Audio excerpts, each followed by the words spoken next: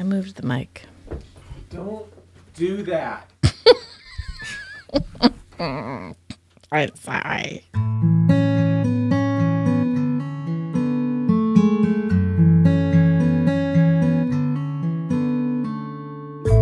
From Boogieland Media, this is On Carlson Drive, a dusty little dirt road of memories from the wit and whimsy of Wendy Bonifield. Today's episode, Bitterness Puppies.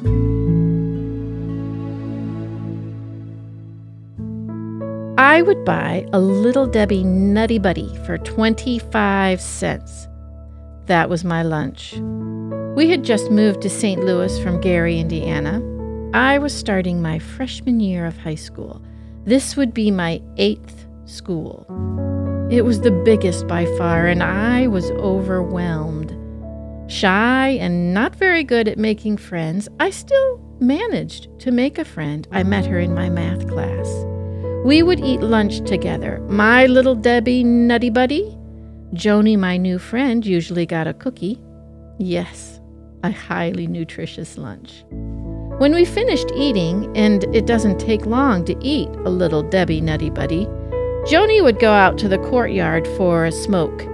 She was what we called in my day a burnout.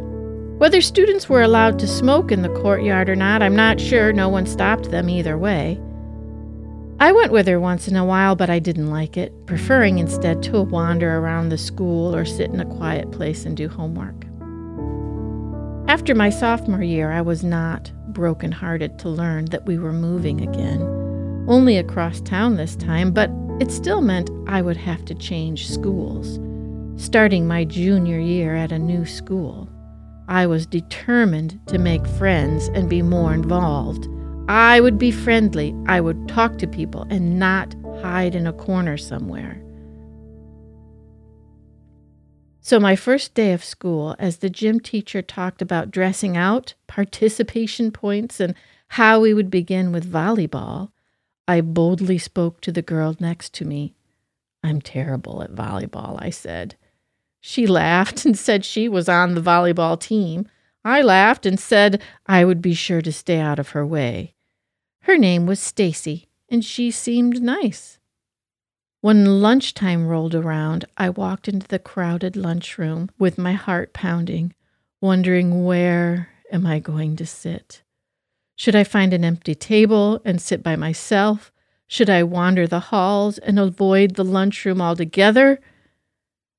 However, there in the side room, I spotted Stacy from gym class sitting at a table by herself. Could this be my salvation? So I cautiously sat down to join her. We awkwardly chatted a little. Very soon, one of her friends joined us. Her name happened to be Stacy as well. Gym class Stacy introduced me to her friend. Stacy, too, gave me a look of disgust, or at least indifference, turned her back, and began to talk to gym class Stacy, not even a hello. Then they both turned their backs to me and began talking away, completely ignoring me. Even as I write this, I can feel the sting of that rejection. I sat there and finished my lunch, barely holding back tears. I was embarrassed, angry. I spent the next 2 years of high school in the same school with those two Stacys. I saw them in the hall often. They were inseparable. They never even made eye contact with me in those 2 years. I did go on to make new friends, become involved in music and theater. It was a good few years in high school, but I still remember that rejection. I have it tucked away in my little basket of bitterness. I imagine my basket to have a few of those nasty little yippy dogs. You know, those vicious little dogs that bark and yip and snarl and show their teeth like they are these great guard dogs. Each dog represents some kind of memory. Usually the puppies are quiet, and I forget all about them for a very long time. Then something will happen that will stir a memory or make me feel those same feelings of rejection that created those little dogs in the first place. And then they will start to bark, or maybe only whimper. I will take that little pup out and give it a little attention, not much, but just enough to keep it alive, to remember it. I have gathered them for a long time. They are as old as my childhood, some from adolescent and even on into adulthood. Sometimes I think of using a garden analogy instead of a basket of puppies. My garden of bitterness. A seed of rejection is planted and tended so it grows into a plant of bitterness. A plant that is nursed and cared for, not to be locked away and forgotten about, left alone to wither and die, which is really the best thing to do with our bitterness. So maybe I should change it to a garden, because it is easier to kill a plant than a puppy. But I like my puppies, so never mind. I'm keeping my basket of bitterness. Oh, true confessions. Most of those puppies were placed in my basket after some kind of rejection, like the Stacys, or a betrayal of trust. Some of the behaviors that were formed by these events still influence my actions. For example, I very rarely initiate friendships, believing most people already have plenty of friends and don't really need another one. And mostly being a relatively guarded person. I still hate walking into a crowded lunchroom in search of an open seat. I can hear my sweet daughter's reaction now when I read this. Oh, Mommy.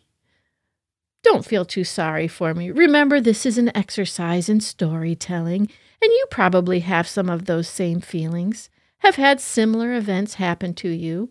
You only don't put them down in a story or tuck them in a basket. I know, it's kind of weird, but it works in my brain. Most of the time, the memories, or puppies, are asleep and don't make any noise, but something happens to wake them up, so they are not forgotten. Some of the puppies are more vicious than others. Some actually have a little bite, and those are the ones I need to let go of. Others just make a lot of noise and don't really cause any harm. Also, if you think about it, the more attention you give them, the bigger and stronger they will grow. One might need something stronger than a basket. I prefer to keep mine in its place, small and tucked away, only bringing it out once in a while. Some of the puppies are my own fault. There is this one girl who was my young adult nemesis. She did not like me and made the fact well known. It started one summer at camp. I was the program director, and I did not want to be there. It was not my plan to work at camp that summer, but my dad wanted me to. They really needed me, he said. Basically, I could never tell my dad no. So I took the job and did it poorly. I did the bare bones of my job. I was in charge of the cabin counselors, but I cannot tell you one of their names. Hopefully I knew them at the time, but I don't remember them now. For the most part, I got away with doing a crap job, except for this girl who would loudly make nasty comments about me and my abilities. And our paths crossed several more times over my young adult life. Each time she made it clear that I was not her favorite person. So, consequently, she was not my favorite person, earning her a puppy in my bitterness basket. Now, I could forgive her for being so nasty to me. We were pretty young, and I really did bring it on myself, but that would mean I would have to admit that it was partly my fault. I'll just tuck it in the back. There are only 4 or 5 puppies in my basket, and I still know most of the people who were involved in the events, and I'm sure they would be very sad to hear that they had hurt me in some way. Well, at least most of them. So I will not give you every detail of each puppy. Only the Stacys. I don't know them anymore. I'm sure they're lovely ladies. Now, I have told you this story, and you are going to tell me that bitterness only hurts those who hold on to it. And I am going to tell you that I agree with you, but that I'm still going to keep my little basket of bitterness. Partly because I like the analogy, and really these puppies have lost their bite. Mostly.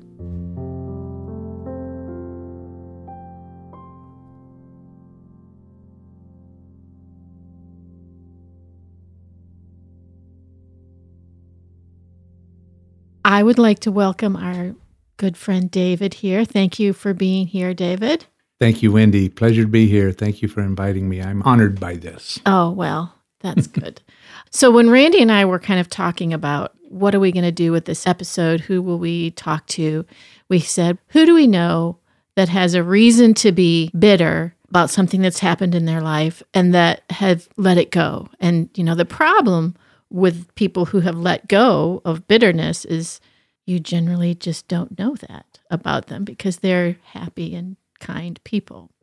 Yeah, there's that, but there's also some parts that I kind of hang on to for bitterness, just like your little puppies. Like a puppy, if you bring a puppy out, you play with the puppy, and that's fun for the puppy and for you, but eventually puppies grow into dogs. Yeah. And sometimes they're big, mean dogs. Sometimes they're big, nice dogs, all variety of dogs. But they don't stay puppies for long, Yeah, as if you give them a lot of attention, they will come back and bite you. True. I know it may seem trivial, but I remember it. It was December 6th, 1969, many, many years ago, a day which will live in infamy just like its next-door neighbor, December 7th, but for a totally different reason. I was 8 years old, giving away my age. It's all right. I was a huge sports fan living in southern Arkansas. In Arkansas, we have one team. We have the Razorbacks. That's it. There's no other major school, no other professional franchise in any sport, much like Nebraska with their Cornhuskers. It's the only show in town. Right. And that day was a big game against the arch rival, much hated Texas Longhorns.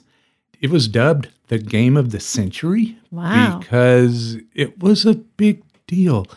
It was on TV, for one thing, back when we had 3 television channels, the 3 major networks. And if your game was televised, that was like ESPN College Game Day coming to your city because it was so big that President Nixon came to the game. It was the first time a sitting president ever attended a college football game. Wow. This was back in the day when they said a prayer over the PA system before kickoff. They called it an invocation. Okay. The invocation was given by Billy Graham. Oh, wow. Yeah, big stuff. This was big time. And, as a sports enthusiast, 8-year-old kid, had listened to all the Razorback football games on the radio to sort of finally see them on TV. They were number 1 in the country. We were number 2 in the country. So it was quite the showdown. The Razorbacks jumped up to a 14-0 lead, which they carried into the fourth quarter. And then in the fourth quarter, Texas scored a touchdown, 14-7. Right at the end of the game, Texas scored another touchdown, went for 2, and made it and won 15-14. I was devastated. And to this day, 52 years later, still not over that. To add salt to the wound, President Nixon went down to the Texas Longhorn locker room where they were all celebrating and partying and declared them the national champions on the spot. This was before any of the bowls had been played. So not only did I hate Texas from age 1, but now add Nixon to the list. And it was just, and still not completely over. It's still a little bit bitter. Still hang on to that, huh? But that puppy has grown into a big dog. Surely your team has beaten Texas over the years. Yes, they've beaten us more than we've beaten them, but those victories are sweet revenge. They are indeed. Yeah. But Talking about something a little more serious, when I was 4, my mother passed away at age 30. She had been diagnosed with Hodgkin's, which at the time, they really didn't have a treatment for that other than just keep her comfortable with morphine and just wait for the inevitable. Now, today, though, that's one of the more treatable forms of cancer that there is.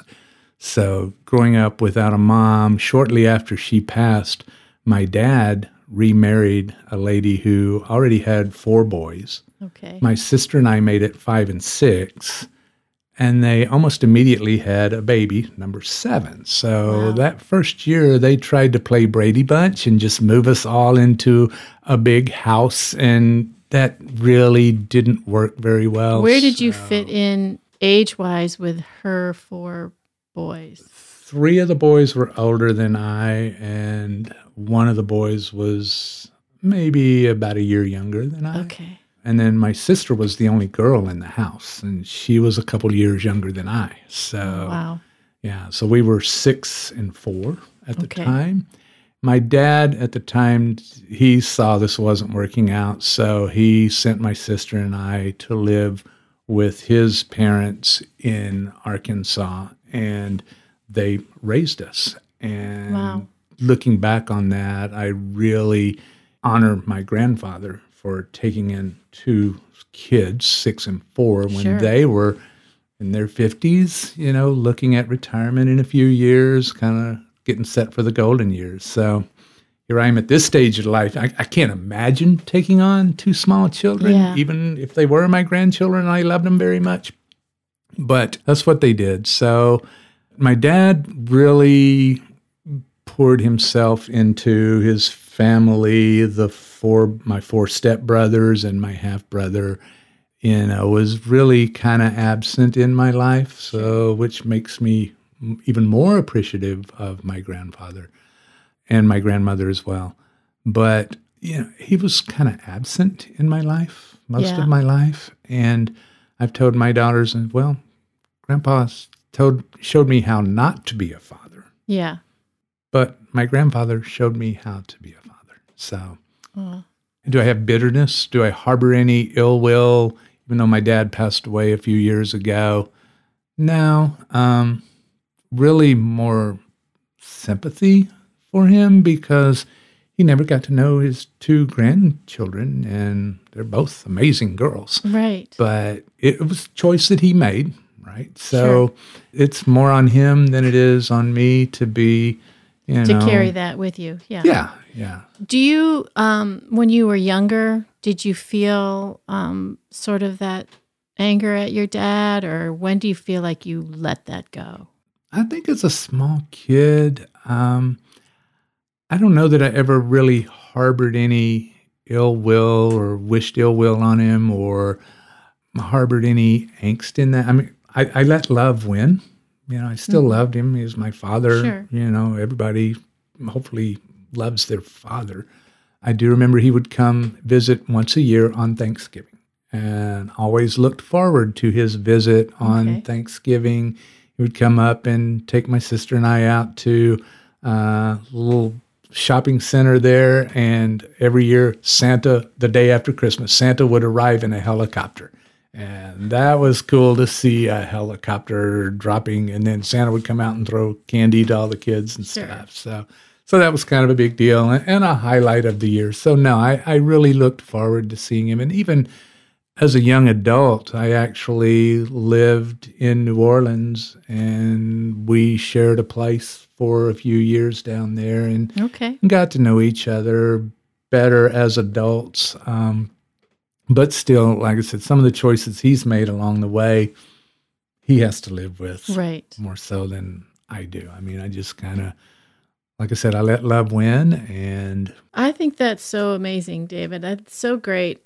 It sounds like it was the love of your grandparents that helped you to be like, okay, this is where I am. This is my life. And I have people who love me, and I'm just not going to let whatever happened destroy me in any way. Oh, absolutely. They made me who I am today. I mean, without them, I can't imagine where I'd be or what I'd look like or who I'd be with or anything else. So. Right.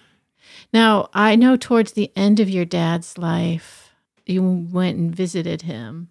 Yeah, we tried to once. We were in the area. We knew we were going to be traveling down there, and he was at a point where he just didn't want to see us. So he said, this is not a good time for me.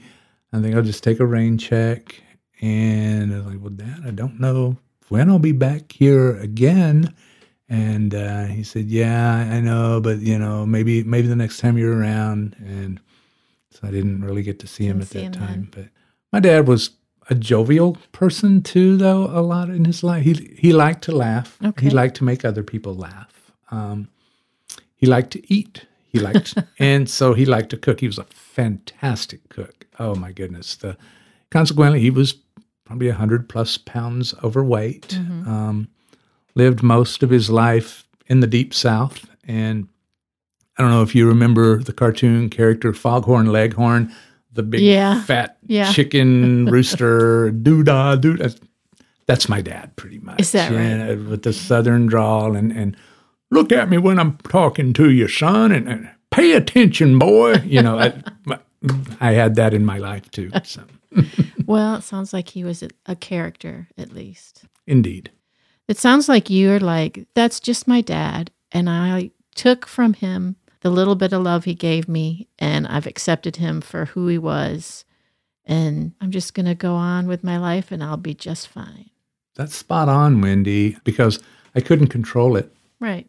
So I could control how I react to it, and that's an early lesson that I learned as a child that I've tried to bring forth with me the rest of my life into adulthood. It's like, okay, certain things I can control, certain things I cannot control. And those things I can't control, I control how I respond or how I react, whether I want to just get all bitter and keep that puppy in the box and bring him out every chance I get, or do I set the bitterness puppy free and let him go on his way, or do I starve the puppy to death in the box? Or, there's all kinds of reactions. Well, now that's just getting dark there, David. Starving the puppy to death. Like I said, just controlling how you react to certain stimuli, whether it's how you're treated by your parents, whether it's how you're treated by your boss or coworkers or spouse or kids. A lot of that you can't control how people treat you. Sure. But you can control how you treat others and how you respond to others' treatment to you. That's good. Randy and I have often talked about like his grandfather and my great-grandfather, how they both were alcoholics, and that Randy's dad and then my grandfather sort of broke that cycle of alcoholism. And then, we've been very thankful for the legacy that they've left. And I feel like you were able to step out of your childhood experiences to become the loving and loyal and dedicated father that you are. Well, thank you. You just, like I said earlier, you have to let love win. Yeah. And that's really what I'm trying to do here on many levels. Win. Let love beat those little puppies out of the box. We let love set those puppies free. Exactly. Okay, that's a better way of saying it. Let them go on their merry way. Right.